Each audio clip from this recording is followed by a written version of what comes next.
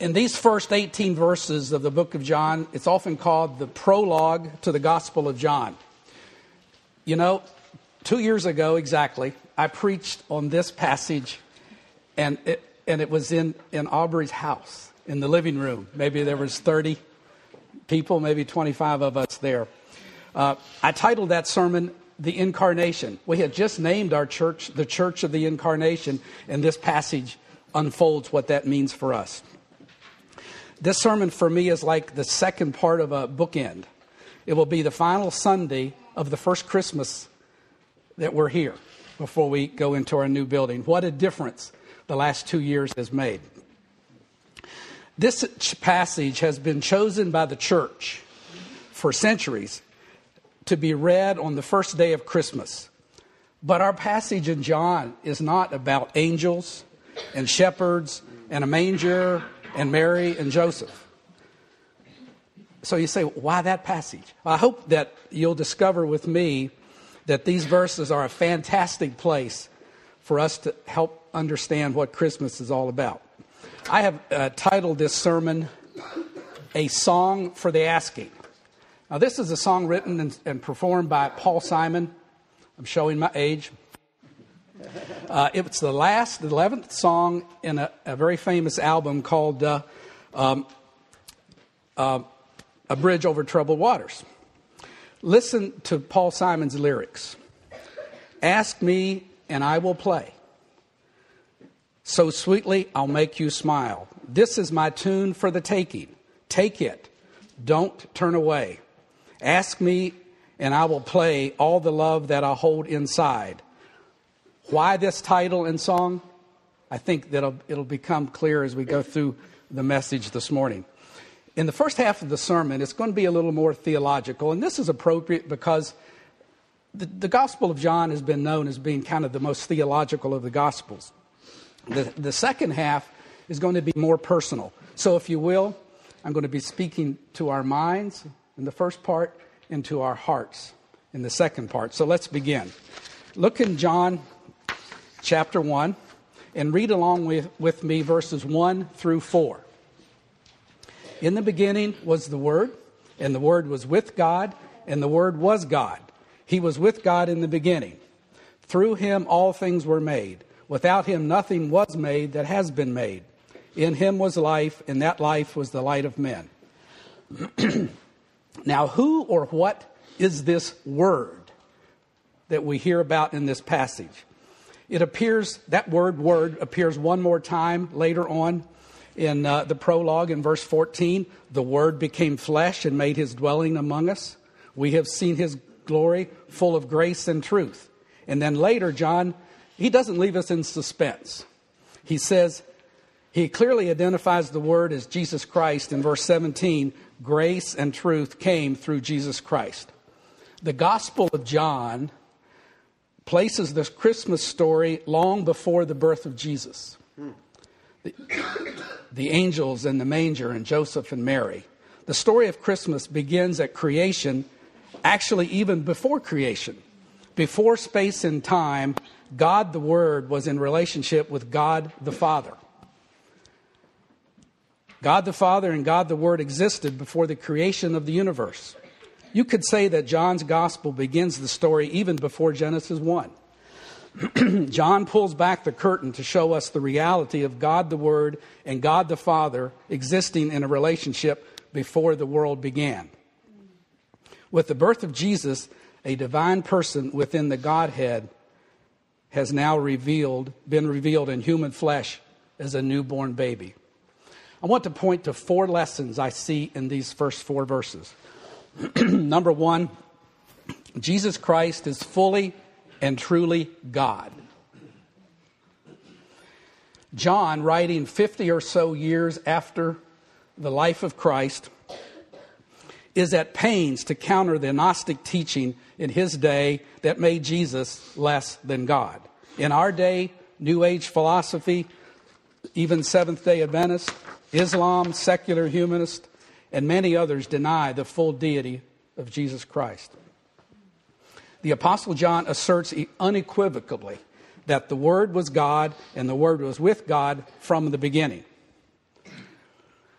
John tells us in these first two verses of this gospel, what he tells us is mind-boggling. Jesus is God. Before he took on human flesh, the Word existed eternally as God and in fellowship with God. It is important that we grasp this fact. He existed in the very beginning, and he was ever existed with the Father. That is what John expects us to believe, and that's what he hopes to convince us is true. Second lesson, Jesus Christ is creator. As we have seen in verses 1 and 2, John places the one whom we know as Jesus at the beginning. In fact, before the beginning. He was with the Father before the world existed. Now in verse 3, if you look at verse 3, John goes on to show that Jesus Christ was not only present at the beginning, he was the source of all that was and that had a beginning. He wasn't merely God's agent in creation. You see, a while back, remember when you had a storm and a bunch of trees got blown down? Now, I don't do power saws and I don't do big trees. And so I call William, my tree guy, and he does it, and he's my agent. Now, I could tell someone, yeah, I cut down my trees. But no, William did. Well, it's not like Jesus was just merely God's agent in creation. It's not like God was too busy and doesn't want to bother with the details of creation. So he asked Jesus to do it. But for John, the Word was not passive, but active, the one through whom all things came into existence. He was not created. He was the creator. He did not merely create all things for God. He created all things as God. The God who created the universe is the one who was found lying in a manger in Bethlehem. The hay the baby was lying on, assuming there was some hay in that manger, was produced by the natural world he created ages ago. Imagine the baby lying in Mary's arms is the creator of the universe. This is the child promised to Mary 9 months prior, who said, "You will give birth to a son, and you're to give him the name of Jesus. He will be great and will be called the Son of the Most High. His kingdom will never end." The Apostle Paul says about Christ Jesus in Colossians, "He is the image of the invisible God, for by him all things were created, things in heaven and on earth, all things were created by him and for him." Our third lesson, personhood and relationship existed before creation. The relationship we observe within the Godhead is fundamental to our understanding of relationship on the human level. That word "with" in the Word was with God carries tremendous meaning. It's not exactly like I would use the word "with" and I said, I attended 3rd grade with her, or I went to the grocery store with him. The Word, Jesus Christ, and God were like this. They were on the same page. They had the same agenda. They talked intimately with each other. They understood each other. They had the same agenda. They talked intimately with one another. They were in perfect harmony. Could we say they were best friends? Read through the Gospel of John. I and my Father are one. The work I see my Father doing is the work I do. If you have seen me, you've seen the Father.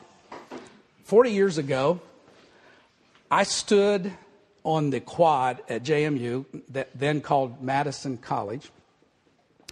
I was staff for InterVarsity Christian Fellowship there, brand new, about a year or so. And I was asked to give an evangelistic talk.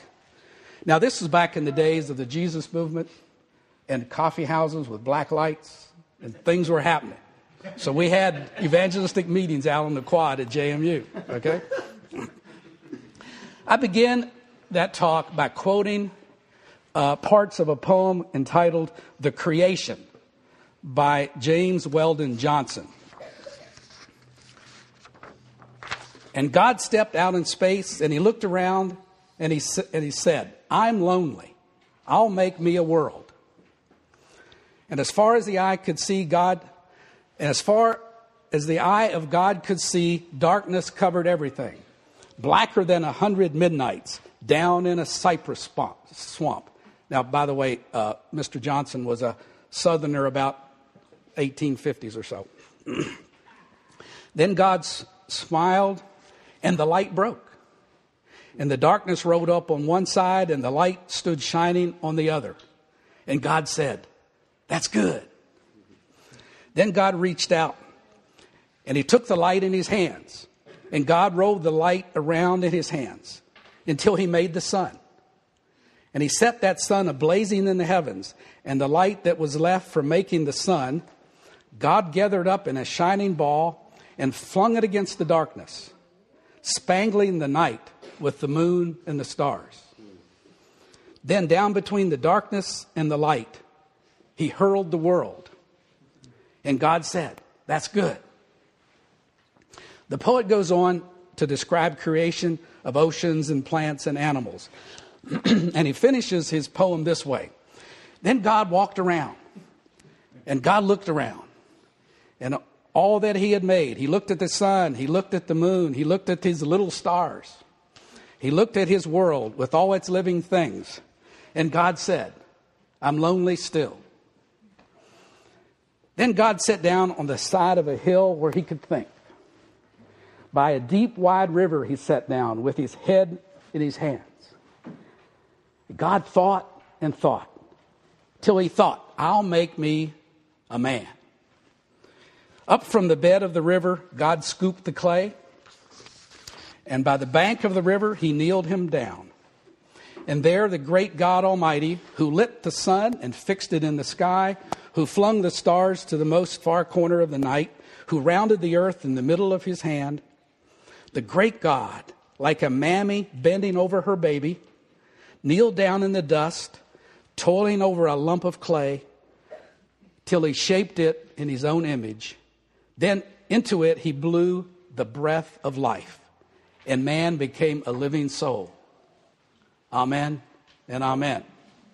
Now, Mr. Johnson got it half right, and he got it half wrong. Okay?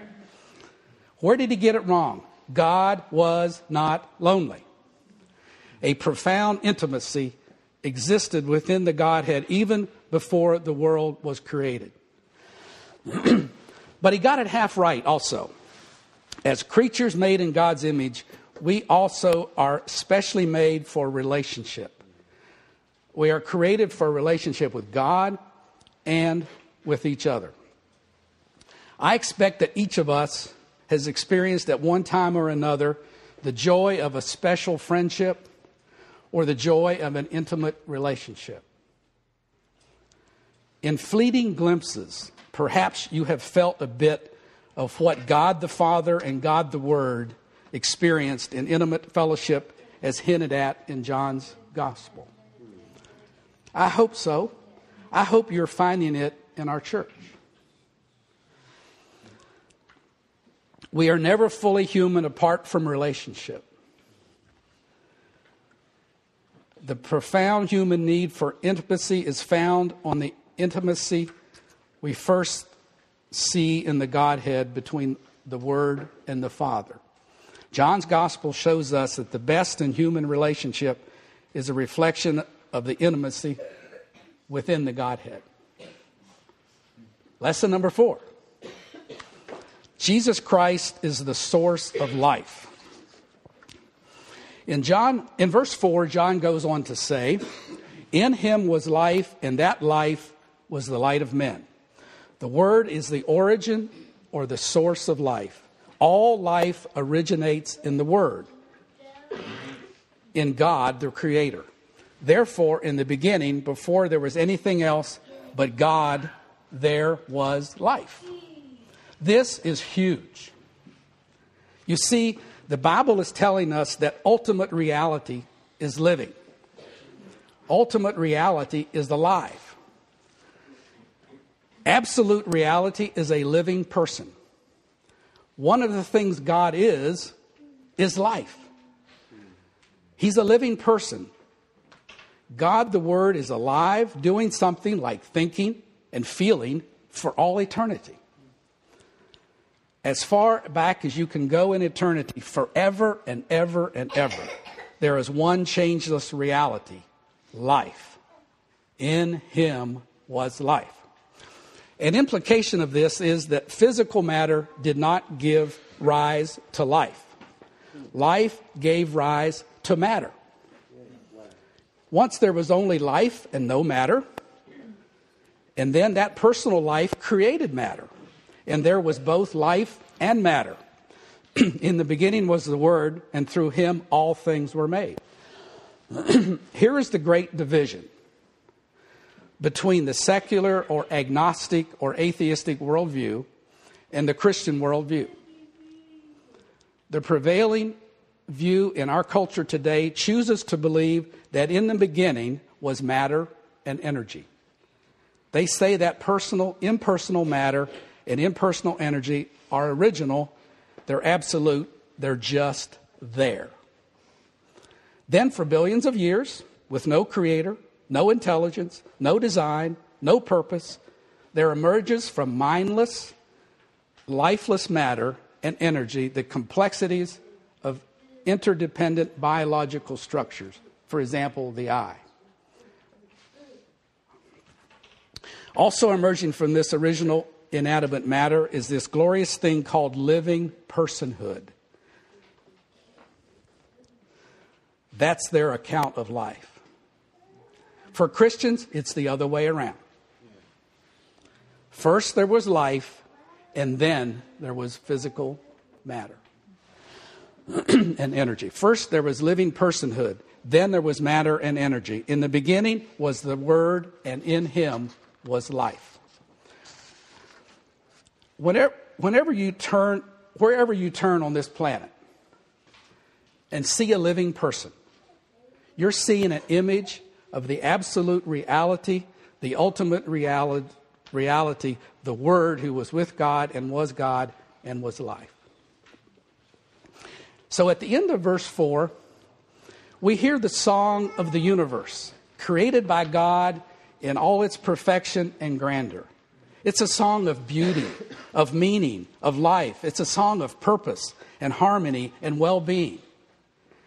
Immediately after the creation, Adam and Eve walked with God each day in the cool of the evening, enjoying the reflected intimacy of the Godhead in perfect harmony and joy.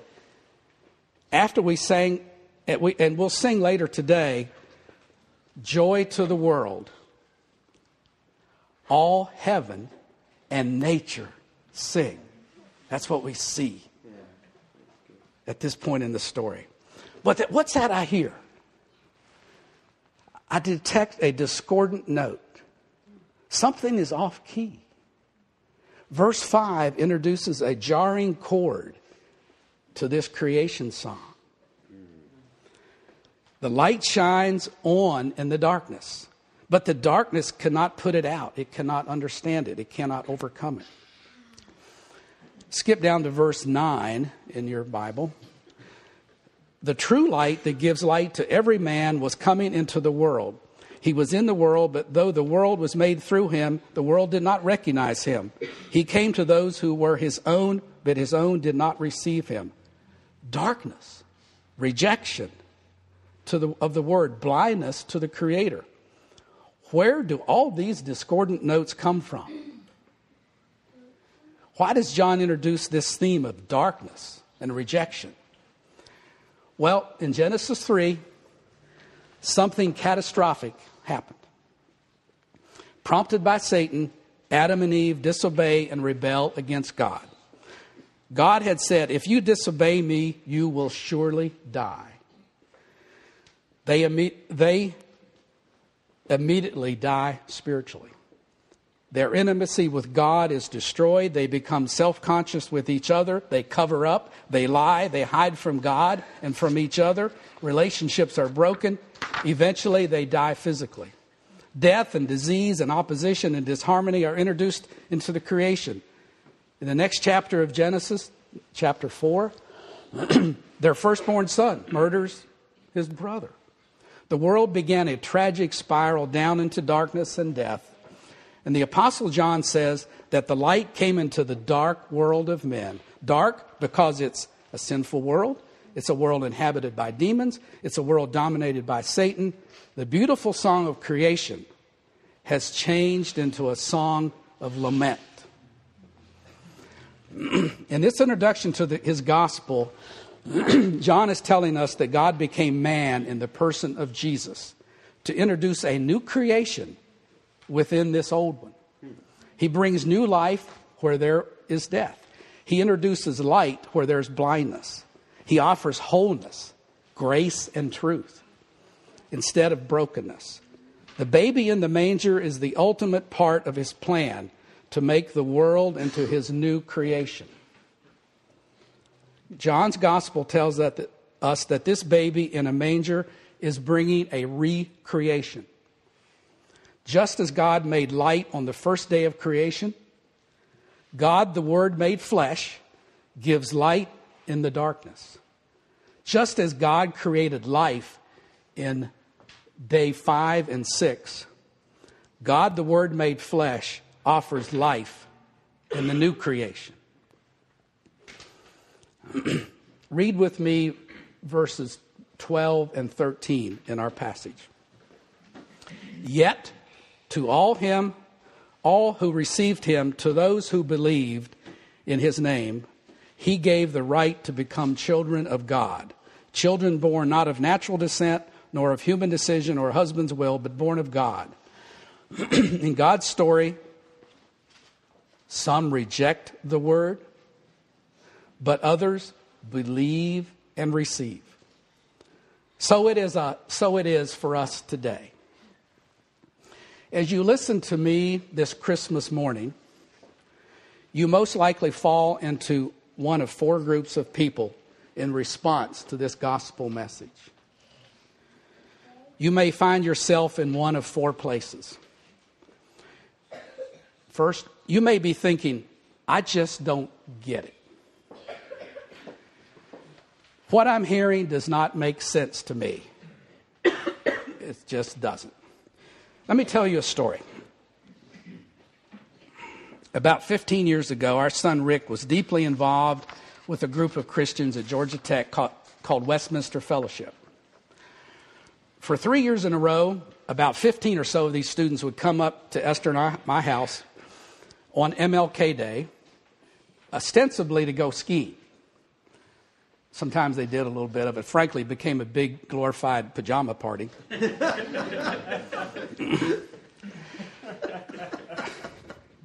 Sleeping bags could be found on the floor, and we even walked out and found some students sleeping under the dining room table.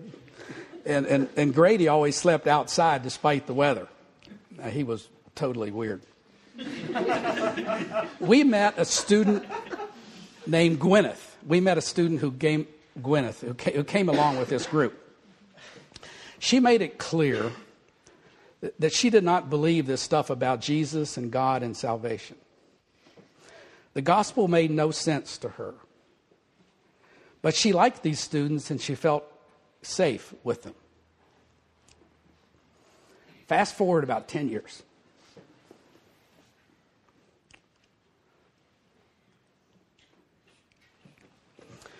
Esther and I were in her SUV in line at McDonald's to get a smoothie or something. And some of you may know that on her license tag it says Mrs. Good. Okay? We were startled when someone knocked on the window. It was Gwyneth. This is about 10 years later, okay?